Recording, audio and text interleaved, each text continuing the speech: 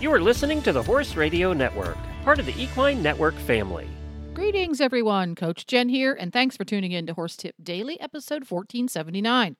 Today's tip features an excerpt from the monthly Mary Kitzmiller horse training episode on Horses in the Morning, where we investigate the advantages and pitfalls of ponying another horse. Today's episode is brought to you by U.S. Rider, the smart equestrian's source for roadside assistance.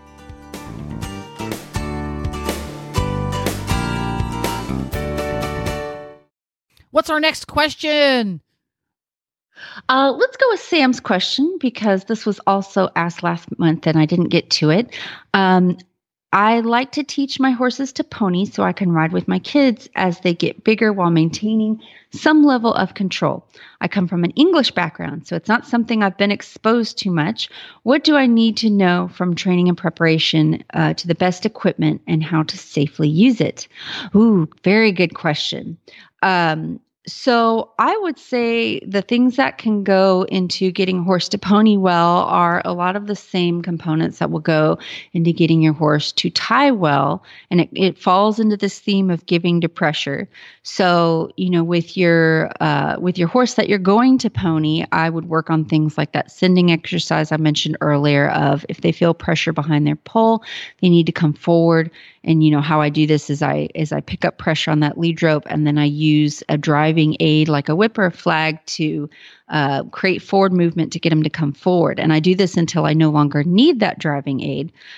So that's going to help with your leading and your tying, and it can also help prevent your horse from pulling back if they meet resistance.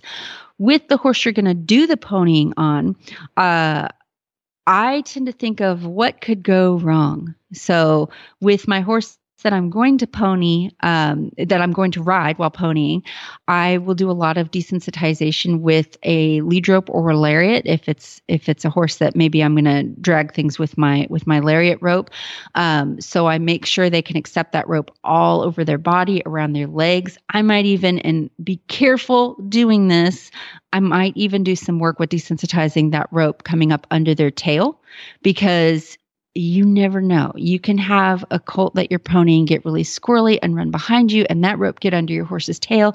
And if you've never experienced that, it's a bit of an adrenaline rush.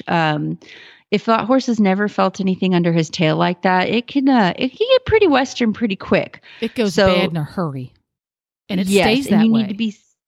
Yes, because they clamp their tail down and it disappears between their butt cheeks. And it's just hang on at that point. And then it's a show, as they say.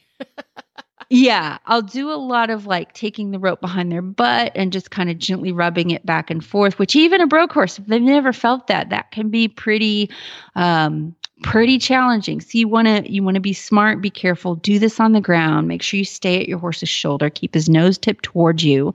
Don't let him get turned around and, facing you with his butt when you do this kind of stuff. Because I'm always thinking, okay, what if the horse I'm ponying pulls back? What if they run around to the side? What if this isn't as big an issue with English stirrups, but what if that rope gets up under my fender? That can feel very freaky to a horse who's never felt that before. And I've been there. And again, very fun thing to try to get out of. So I make sure that the horse I'm going to pony with is pretty well desensitized to all those things and, has a good attitude with other horses. When I first start ponying, I usually do it in a pretty small area, like a round pen.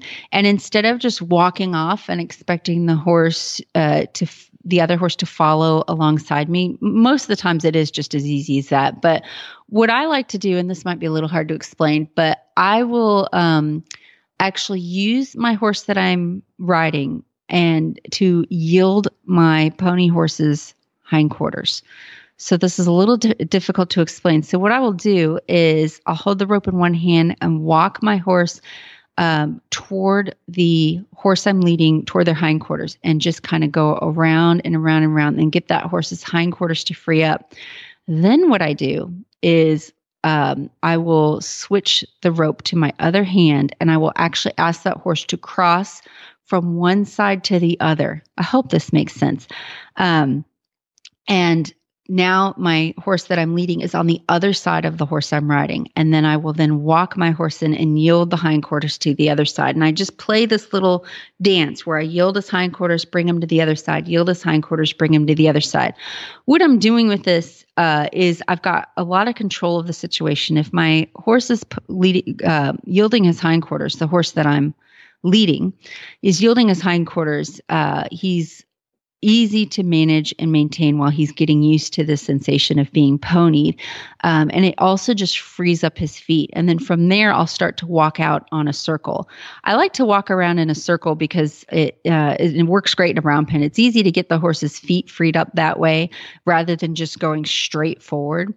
And then from there, I'll take them out into a bigger place and, work in a controlled setting. Don't obviously put your kid on the horse and experiment that way, do it without a rider on the other horse, and work in a very quiet setting, like your arena, and just lots and lots of practice. And you can pony this horse over obstacles. You can start taking them out of the arena and do little short trips, but I would put a lot of miles on both of those horses learning to pony before you put your kid on a horse that you're ponying.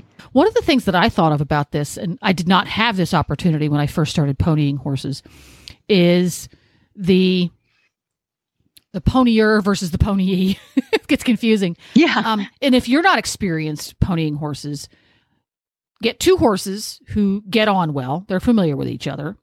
You ride the horse and you hold the lead rope, and the lead rope is attached to another horse who is ridden by an adult competent rider. And practice going through the motions of that exercise you just did, but go through those motions and have that person who is sitting on the horse with the lead rope attached to him help the horse go through that. So you're going through the motions, but you're not necessarily in control of the motions. So you get comfortable, because one of the things I really struggled with is as I move Scooter, the Hackney pony, around Nigel, because I'm not familiar with what should happen when it's right, I'm struggling a bit. It's a little bit like when you first learn higher level dressage, it's really nice to sit on a schoolmaster so that when you finally press the right buttons, it just happens.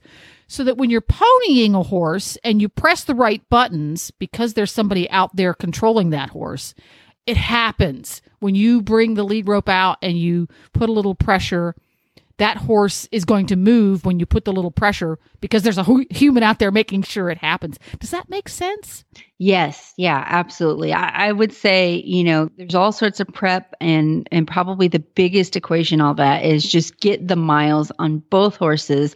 Practice. In a controlled setting, have an experienced rider, and, before you do it with a kid. And if you do that, then it usually it's just a non-event, because you've encountered every scenario. The horses are well schooled in it. And a good challenge for your horsemanship as well. And let me add, I didn't pony horses a lot, but when I did, it was two horses. Now, when I pony someone, I'm on 16 and a half hand horse, and I'm ponying 12 hands. That does add a degree of difficulty when you have a huge size difference like that. In my case, if pony gets behind me even the tiniest little bit and I'm not paying attention, that lead rope will slip up underneath of in my case, stirrup leather or fender if you're in a Western saddle, in the blink of an eye, and could possibly cause a train wreck. So if you're on a horse and you're going to be ponying something very short, keep in mind that there's an added level of difficulty and prepare for it. Yeah, do those rope desensitizing exercises with the horse you're going to be riding on the ground first, because, imagine in your head what could happen and then prepare for it. Even under the best circumstances, travel is stressful for horses. We've all been there, stuck on the side of the road in the middle of nowhere. You can make the journey knowing that US Rider is there for you. Get peace of mind on the road with US Rider's nationwide 24/7 roadside assistance coverage for both you and your horse. Join today at usrider.org. Well, there you have it. Horse Radio Network has thousands of engaging podcasts for horse people, and you can have them sent right to your phone. Just subscribe via your favorite podcast player. This is Coach Jen, and I will be back again soon with another tip. Until then, go ride your horse. The Horse Radio Network and the Horse Radio Network hosts are not responsible for statements made by guests on the Horse Tip Daily. Please use your own judgment when listening to the tips on this show.